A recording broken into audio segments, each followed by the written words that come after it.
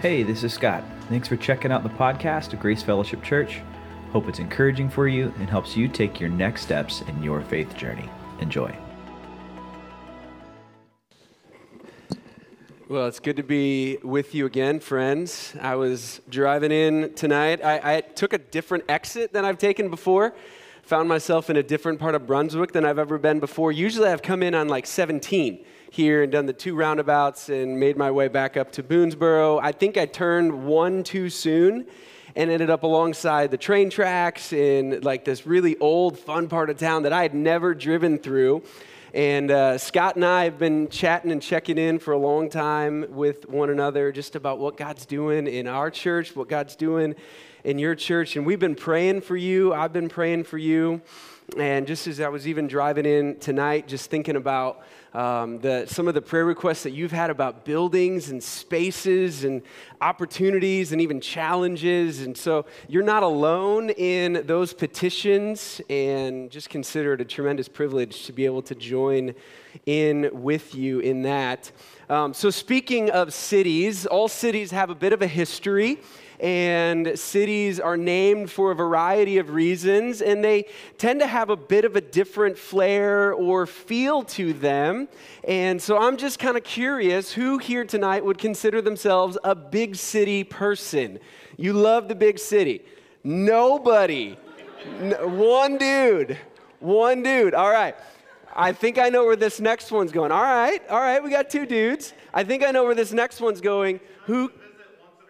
Okay, that was my third question. All right, so the second one is, who's a small town person? Okay, all right. It's really nice to visit once in a while? All right, but just about everybody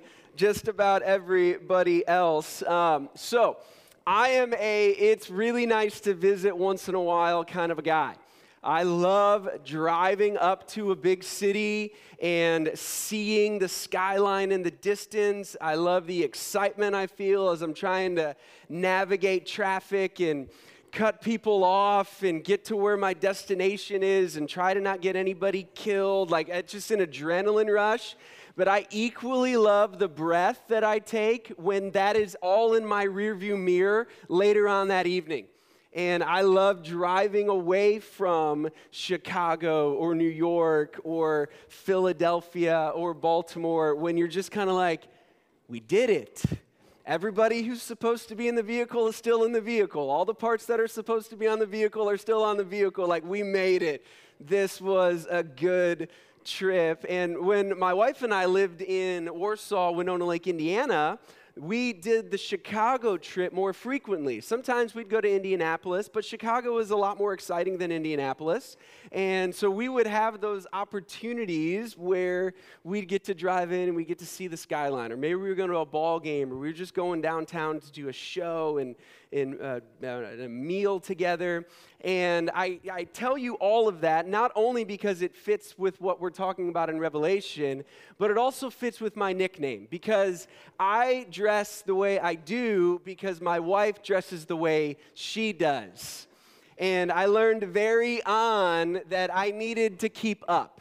And one of the very first trips I made to her house in Pennsylvania, I took the train from Indiana to Pennsylvania. It was about 14 hours. It was the most miserable 14 hours of my existence. And I get there, and I have got more bags than a person should if for staying a few days. And her dad, this is the first time I'm meeting him, says, "Why did you pack so much?" And I said, "Well, I don't pack like a woman, I pack for a woman, and your daughter needed to have options for my outfits on this trip." And that was how it all kind of began, and I've tried to keep up ever since. Well, we were in Chicago before our daughter was born, Allegra, our 12-year-old, almost 13, so this would have been about 13 years ago. and we were walking around. We went to Giordano's, famous for its deep dish pizza, and we were walking the streets of Chicago. We were going to go to the massive 6-story Sports Authority building to see all the sporting goods stuff that we couldn't afford.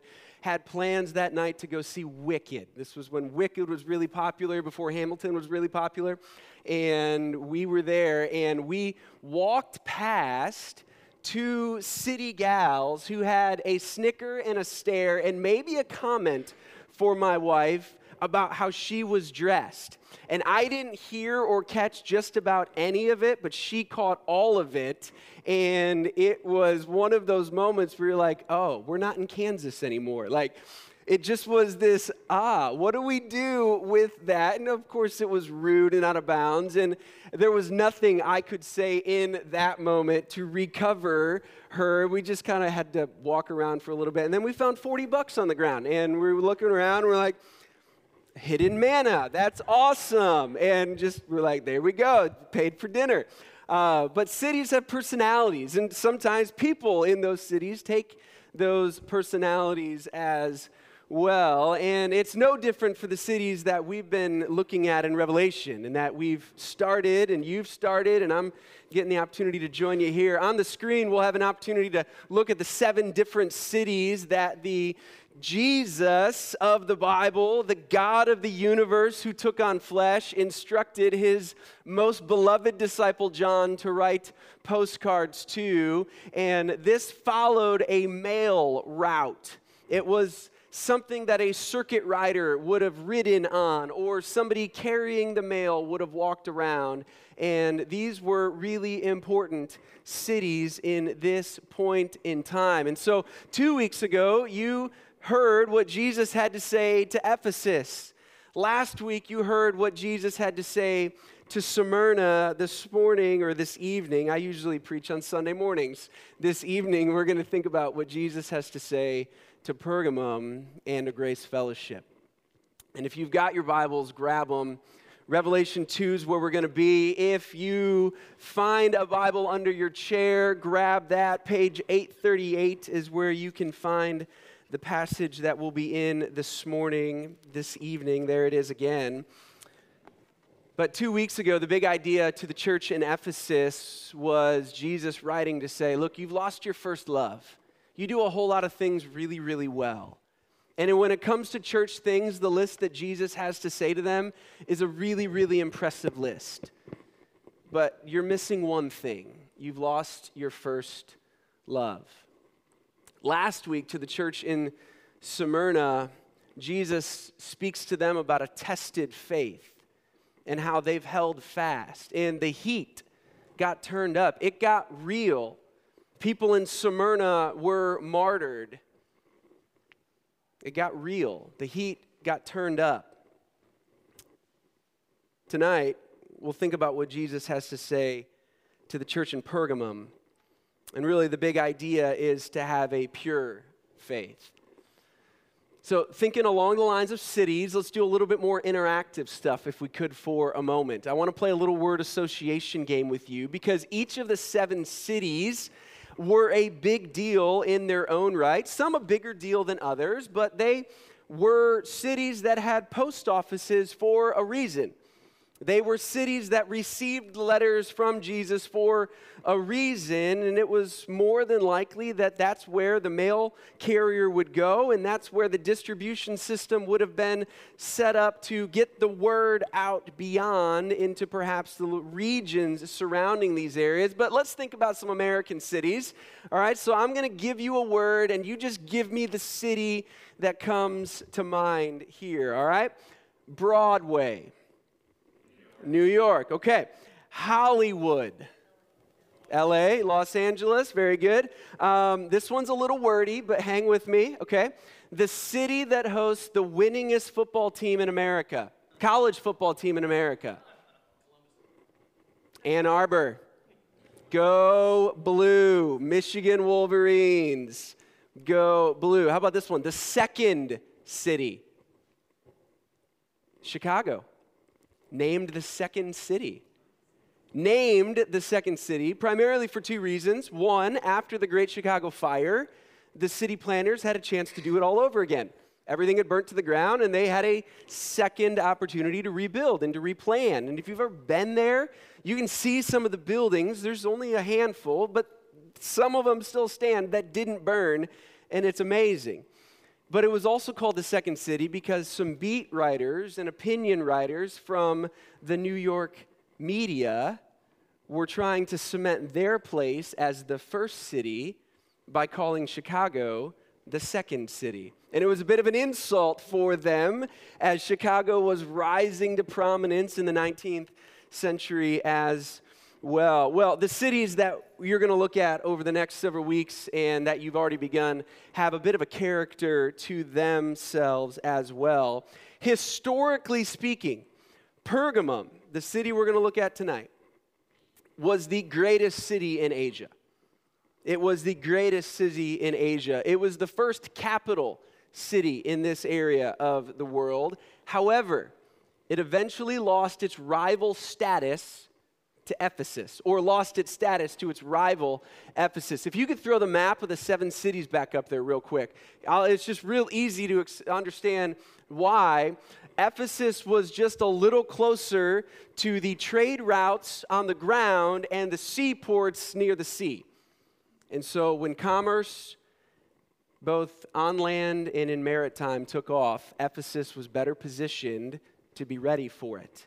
And how many times has that been the rise or the fall of even cities in America? How many cities like Brunswick were built on railways and beside rivers? Pergamum was similar. It was never going to be able to achieve the most commercial greatness that Ephesus was. Now, Pergamum, as the greatest city, or historically speaking, had that marker, but Smyrna was called and understood to be known as the most beautiful city. Ephesus, because of its trade routes, both on land and on sea, was known as the most economically developed city. But here's where Pergamum began to lay its claim to fame. They were the most culturally affluent city. They were the city associated with high culture. They might have lost the economic capital that trade routes and ships would have provided, but they retained something culturally speaking that still made a tremendous impact in the region around them. They had something culturally speaking that surpassed Smyrna, Ephesus, and every other city that Jesus writes to. Pergamum, at this point in time in history, had the second greatest and largest library known to man that had ever been developed. The largest was in Alexandria, Egypt. It was the Library of Alexandria. And the second largest, boasting some 200,000 parchments, was in Pergamum. Pergamum was also famous because it was the residence of the second most famous doctor of this period of time. Now, just out of curiosity, anybody know who the first most famous doctor might be? Anybody in the medical field? Is that ringing a bell for any of you? Yeah, Hippocrates. And if you're in the medical field, you have to take an oath, which is called the Hippocratic Oath, named after Hippocrates. Well, the second most famous guy, who lived hundreds of years after Hippocrates, resided in what? Doctor Who is not his name. His name was, I believe, Dr. Galen, not Doctor Who. But Pergamum had something culturally speaking that these other cities couldn't touch. And that's part of what's going on in the backdrop of what Jesus has to say to the church in Pergamum. And so if you've got your Bibles open, let's read what Jesus has to say to them. It's a bit long, but it'll be worth our time. Would you join me? And to the angel of the church in Pergamum write, the words of him who has a sharp two-edged sword. I know where you dwell, where Satan's throne is, yet you hold fast my name. And you did not deny my faith even in the days of Antipas, my faithful witness, who was killed among you, where Satan dwells. But I have a few things against you. You have some there who hold the teaching of Balaam, who taught Balak to put a stumbling block before the sons of Israel, so that they might eat food sacrificed to idols and practice sexual immorality. So also you have some who hold the teaching of the Nicolaitans. Therefore repent. If not, I will come to you soon and war against them with the sword of my mouth. He who has an ear, let him hear what the Spirit says to the churches. To the one who conquers, I will give some of the hidden manna I will give him a white stone with a new name written on the stone that no one knows except the one who receives it. Would you pray with me? Well, God in heaven, we come before you now to hear from you. And we pray that you'd give us those ears to hear that Jesus instructs. That you'd give us those eyes to see that what we understand from your word tonight would be in accordance with the truth that you have spoken. God, would you guard and guide my words, that what I say in this place would be faithful to what you have said. And God, we pray that you would meet with us in a special way, that we may understand more of your glory and your righteousness and your holiness, but yet also your grace and your mercy and your steadfast love. God, help us to see and understand more of who Jesus is and the words that he writes to this church, and by extension, us today. And we pray this in his good name. Amen.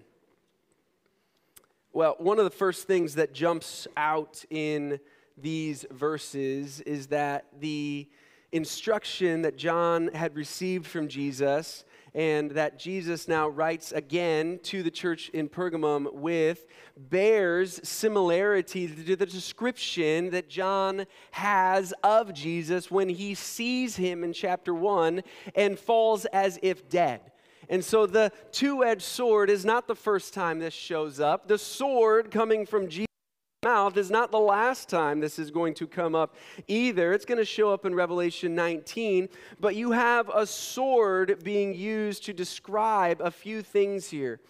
First of all, I think it's a way to describe the authority of the person of Jesus, the authority of the word of Jesus, and it's also, I believe, a symbol that Jesus is using to show and demonstrate that his power and his authority and his word is greater than the power and the authority and the word of the Romans, who would have been the leaders, politically speaking, in this region of the world. Pergamum wasn't its own entity, geopolitically speaking. Rome would have had significant influence and control over them, and Rome used the sword to lead with might. And if you stepped out of line, you got the sword. Well, here's Jesus saying, I've got a sword too.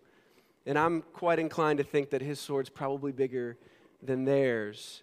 But this sword was the large, broad sword. It wasn't the dagger sword that might get pulled out from time to time in close combat battle. It was like the Excalibur-like sword where you wield it and you are going into battle sword. Jesus was decisively sovereign, not Rome. And Rome had their swords and they knew how to wield their swords, but Jesus had his own. And he equally knew how to use it. And so he is the one who has a sharp two-edged sword.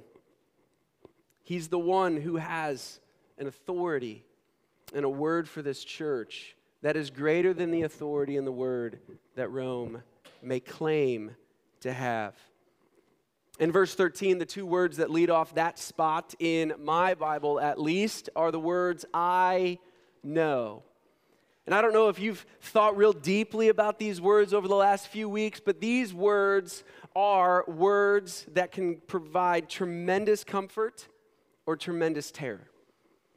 Think about what Jesus had to say to the church in Ephesus, because he used the words in verse 2 of chapter 2, I know, there as well, as he did to Smyrna in verse 9 of chapter 2, I know as well. You might actually see that repeat itself throughout each of these letters. So when Jesus says he knows, there's nothing hidden from him, because he has an authority that is unequaled. He has an authority that is unparalleled. He has eyesight because of who he is as God that is unlike any other. And so for the church in Ephesus, hey, you guys are doing this well. I know that you're doing this well. I see all things and I know that you're doing this well. You're doing that really well. I know that you're doing that really well because I see all things. To the church in Smyrna, he's going to say, look, I know that that brother lost his life. I know that those martyrs paid for my name with their blood. That has not escaped my attention. Like, there's moments of tremendous comfort that can be found with the words, I know. I know, Jesus says. But let's not miss the other side, because Jesus also has a few things for the church in Pergamum, and one specific thing for the church in Ephesus that he also knows. I know, he says to the church in Ephesus, that you lost your first love. I know to the church in Pergamum that some of you are holding to the teaching of Balaam. Some of you are holding to the teaching of the Nicolaitans. That hasn't escaped my attention either. And so at the same time, the same words that can provide a tremendous amount of comfort for those walking in faithfulness before the Lord are equally intended to provide a oh no moment for those who might not be. But the very fact that Jesus comes saying these things is an expression of his grace and his mercy. Because the invitation and the word that he'll give to this church, as he gave to the church in Ephesus, is to repent. Look, I know what you're doing. Just repent. I know. Well, we see comfort jump off the page to the Pergamum church right in the beginning, similar to Smyrna. We see comfort jump off the page. I know where you dwell, where Satan's throne is, yet you hold fast my name, and you did not deny my faith even in the days of Antipas, my faithful witness, who was killed among you where Satan dwells. So it's a pretty big deal to have a verse or a passage where Satan shows up twice.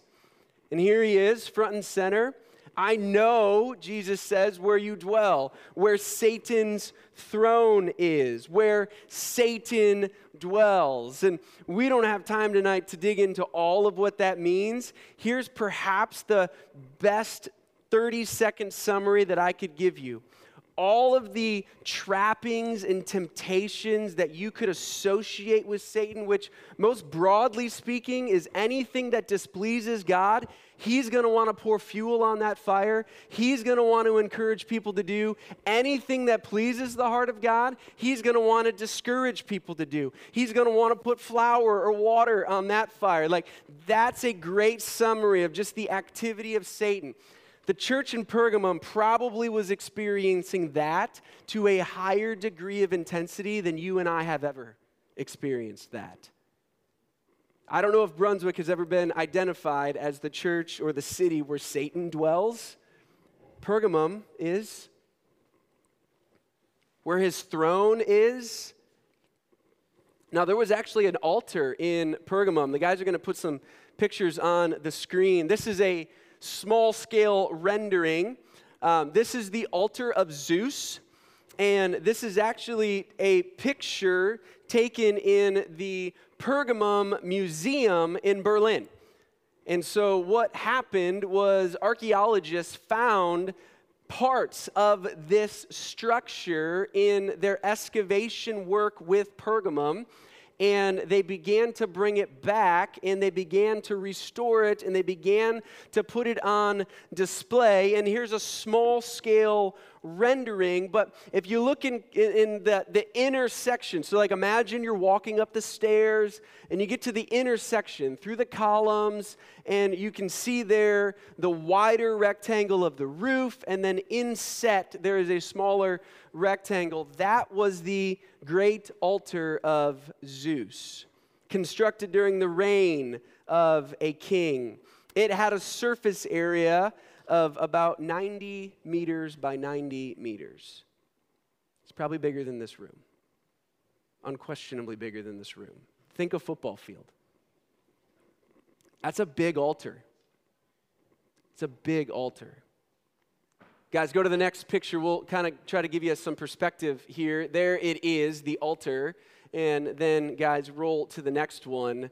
There's people standing at the museum, Pergamum, in Berlin, in front of parts that were excavated in archaeological digs. This was a massive, massive, massive structure. Was Antipas killed on that throne? Nobody knows. That's a massive altar to hold sacrifices. The intensity of idol worship in Pergamum might have been unparalleled in any other place in this region and part of the world. And Jesus says, I know where you live. I know the kind of neighbors you have. I know that it's pretty hot. I know that it's pretty hard. I know that you live where Satan dwells and where his throne is, and yet you hold fast my name. Even when brothers, and one particular one is named, have given up their lives. That's comfort. That's comfort. It's very similar to what Jesus has to say to the church in Smyrna. There, he's telling them, look, you're going to give up your life, but don't worry. I've got a crown of life waiting to give you that will never be taken. Those words provide comfort. Here, Jesus is providing comfort, and yet in verse 14, the terror begins to come as well. And we have to see both parts. But I have a few things against you. You have some there, not all of them, just some of them. We don't know how many. We don't know how influential. But there's some who hold to the teaching of Balaam, who taught Balak to put a stumbling block before the sons of Israel so that they might eat food sacrificed to idols and practice sexual immorality. And so also you have some who hold the teachings of the Nicolaitans. In a big picture way, you have believers living in error, is what Jesus is identifying. And he even identifies the specific error that they were living in. It's not everybody, it's some people. And he first references those that hold to the teaching of Balaam. And if you've not done a lot in your Old Testament Bibles recently, Balaam is this crazy figure that shows up in the book of Numbers. If you've read chronologically through the Bible recently, or maybe you started that in January, you might be getting close to that section, or perhaps have just crossed over that. But Balaam is this crazy guy. And what had happened was the nation of Israel was still wandering around in the desert. They were still eating manna by day. They were still getting quail at night. They were getting that 5 times a day or 5 times a week with a double portion at the end of the week so that they didn't have to go and collect on Saturdays, which would have been their Sabbath. God was providing for their material needs in miraculous ways, and they were millions of people. And Balak had heard the rumors. He had heard the rumors, he had heard the rumblings, he knew the conquering and the battle victories that Israel had had up to this point. And so he gets Balaam, who was probably similar to a modern day palm reader, astrologist, fortune teller, tarot card individual. That's kind of who Balaam was. And Balak says, hey, I want you to go curse these people. And Balaam seems to know enough of the nation of Israel. He wasn't from their nation. He had a different people of his own. But he seems to know enough from them to know that this may not go exactly how you think it's going to go, Balak, but I'm going to give it my best shot. And he even actually tried to get away from that invitation a few different times. And he relents eventually, and he's like, all right, well, I'm only going to say what God tells me to say. And it's a fascinating interchange between Balak and Balaam and God. And so Balaam starts to then utter this curse. Well, the curse is actually a blessing. And Balak gets all heated, and he's like, I paid you to curse them, but yet you blessed them. What is going on? Let's just try that whole thing again. So they try the whole thing again, and Balaam's like, look, I'm only going to say what God tells me to say, and God works through Balaam's mouth again, and it's a blessing and not a cursing the second time. Balak's like, this is not what I signed up for. This is not what you were hired to do. Let's try it a third time. They repeat it again the third time. Well, then the same thing happens, and Balak's a bit beside himself. And so Balaam has one more oracle to give, and it's actually a curse against Balak. And there's actually this beautiful little foreshadowing of Christ right in the heart of it as well. We don't have a record of what Balaam taught Balak, but we know what happened right after in Numbers 25. Numbers 22, 23, and 24 record that exchange between Balaam and Balak, and Balaam and God, and Balaam and Balak, and Balaam and God. And then in Numbers 25, we have an account of what took place. And Moses records that while living in Shittim, the people of Israel began to whore with the daughters of Moab. The daughters of Moab invited people to the sacrifices of their gods. And the people ate, and they bowed down to their gods. And so Israel yoked himself with Baal of Peor, and the anger of the Lord was kindled against them. Balaam's one of those crazy Old Testament guys that you wonder, all right, how much of that actually happened? And yet he shows up at least 3 times in the New Testament, including our passage, where all the New Testament writers write about Balaam as if everything that Numbers 22 to 25 tell us are actually what happened. Here's what I think took place. I'm using my imagination a little bit, but I think after the third time of Balaam trying to curse Israel and it not going well, he was now in spin mode, trying to save his own skin. He had been hired to do a job. He had been paid pretty handsomely for said job, and it did not go the way his employer wanted it to go. And I believe, and I'm using imagination here, here's what I think happened.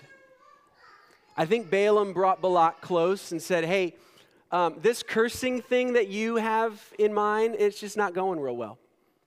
But I know what to do. You see, that nation of Israel has been wandering around for a while.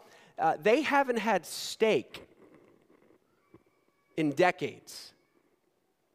So get your best gals, get them all dialed up, get your best meat, and get it all smoked and tender, and invite them over for a barbecue. It seems to be what Jesus links together when he references the teaching of Balaam to Balak, to put a stumbling block before the sons of Israel so they might eat food sacrificed to idols and practice sexual immorality. In some ways, Balaam taught Balak how to entice the Israelites to not be satisfied with God's good gifts. That's what Balaam taught them. Someone in this church was holding to the teaching of Balaam And either they were teaching or they were living in a way that said, yeah, I know God's given good gifts there. I just have these appetites over here. And I want these appetites satisfied. Yeah, I know God's miraculously provided a square meal for me every day that we've been wandering around this miserable desert. But I'm tired of what God's provided. I'm tired of the good gifts that he's given. I want to go find my satisfaction there. Balaam taught Balak how to incite the restlessness in the human heart so that their restless hearts weren't looking to find rest in him.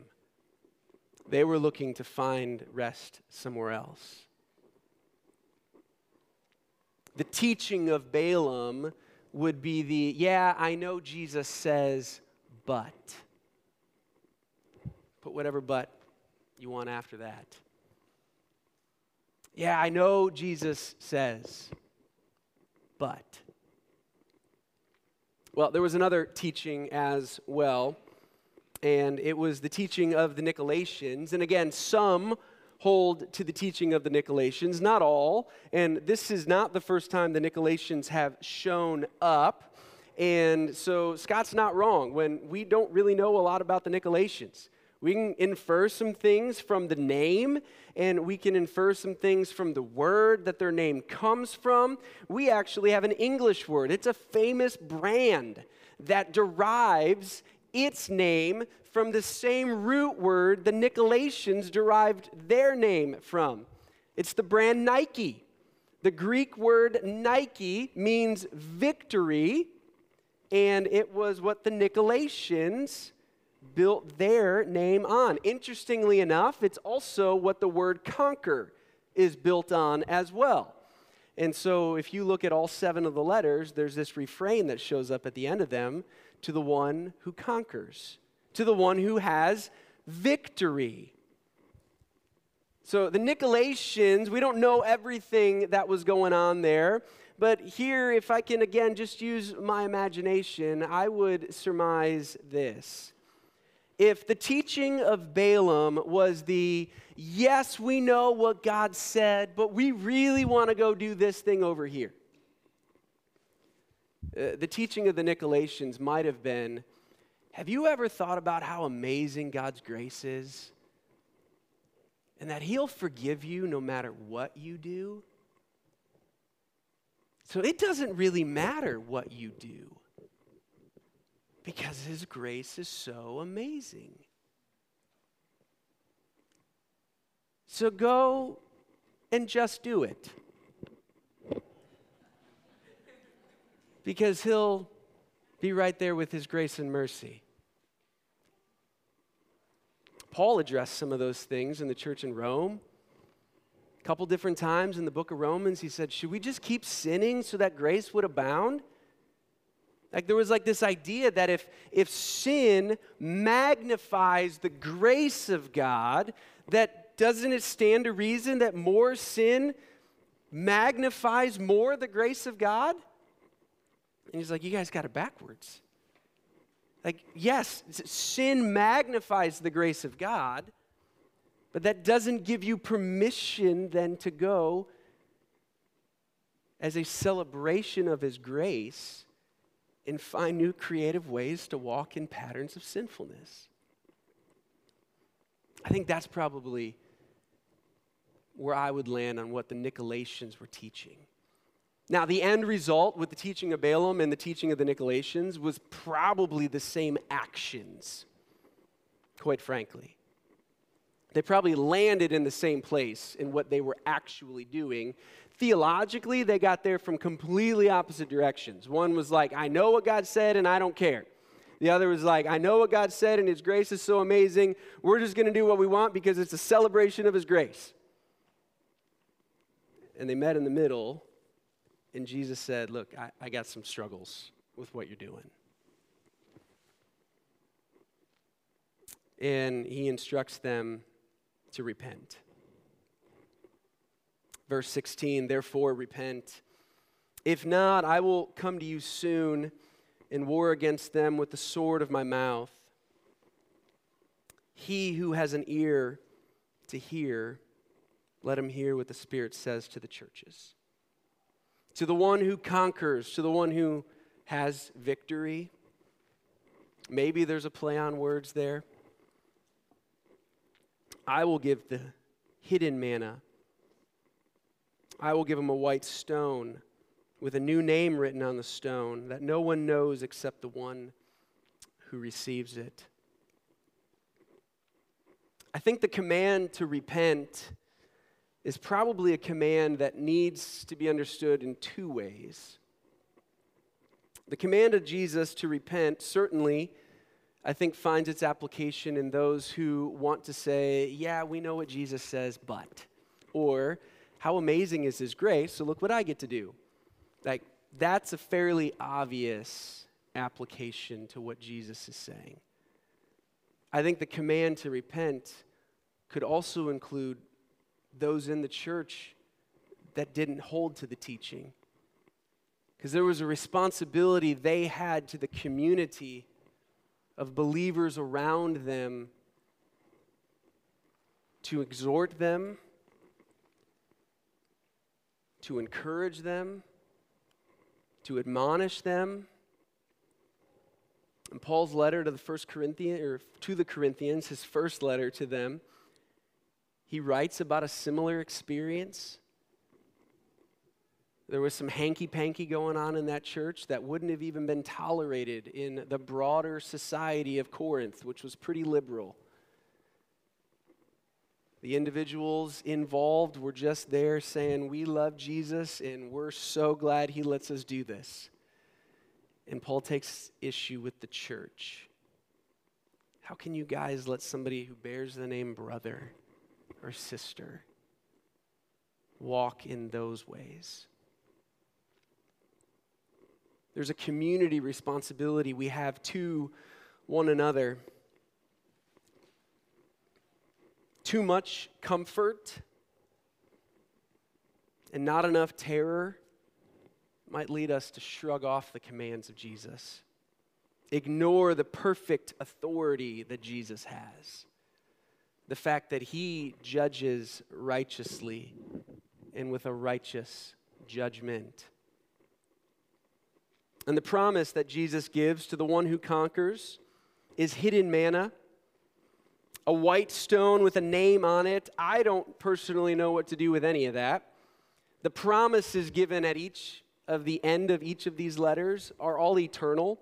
So I don't think the application is to go find the manna out in the field when we're done. And I was actually at a wedding once when they gathered around a large, broad sword that was held up, and they prayed to understand what their new names were. And I'm not sure that fits either. It was kind of weird. There might be a connection between the manna Jesus is promising to provide eternally and the fact that the Israelites grumbled and were disgruntled with the manna that Jesus had provided when they wandered. But those connections aren't clearly made in the text. What is given is that Jesus honors, he rewards, and he gives eternal gifts to those who hold fast his name. And he knows what type of situation you're in. And it might be a hard place to hold fast his name. And there could be tremendous comfort. It might also be just you playing fast and loose with his name. And if that's the case, there's some opportunities to feel some terror. But it's a redemptive terror. Jesus is warning them. The invitations to repent. And I think of two women from the Gospel of John that I think just characterize the heart of Jesus as we think about sexual immorality and either erring on the, I know what Jesus says, but I just don't really care, or how great is grace? I get to do whatever I want all 7 days of the week, and I just show up on Saturday nights for like an hour and 20 minutes, especially when Tim's in town, and like it's just awesome. I think of two women. One was the woman that Jesus met at the well, who in countering Jesus ran around to everybody else and disclosed everything because she found the comfort. He knew. Jesus says that to us tonight. I know. We're not hiding anything from him. And the invitations to repent and his grace really is that amazing. And the other woman I think of is the one in John 8 who was dragged in front of Jesus by a whole bunch of hypocritic religious men. Trumped up charges, injustice at its finest. She was caught red-handed, but there was two people in that bed, and only one of them was brought before him. He had every legal reason and every desire from every one of those religious men to throw the book at her. Maybe more accurately, a stone. And what he did was show her grace. Because his grace really is that amazing. So I don't know where you find yourselves tonight. You might be carrying a whole lot of baggage because you did the, I know what Jesus says, but, or you did the, yeah, I'm just going to go and get myself clean when I show up for church on Saturday night. And you've walked that road for a long time. And that might be you. It might have been you. And you're still fighting the memories of it or the remorse from it or just the guilt and shame that can creep up when Satan wants to bring all of that up. His grace and mercy really is that great. Our hope is built on nothing less than what Jesus has done for us in paying the penalty for all of our sin, giving us his righteousness when we trust in him, and promising eternal gifts for those who follow him faithfully. Would you pray with me? Jesus, we thank you for your word, for what it is that you said a few thousand years ago to the church in Pergamum, that you still say today, that we've heard you say tonight. And we pray that you would give us those ears to hear what the Spirit says to this church. Help us understand more of your grace and mercy, not as a license to sin, but as an invitation to celebrate and to walk in forgiveness and cleansing and the newness of life. Thank you for who you are. Thank you that you know. And we pray this in your good name. Amen.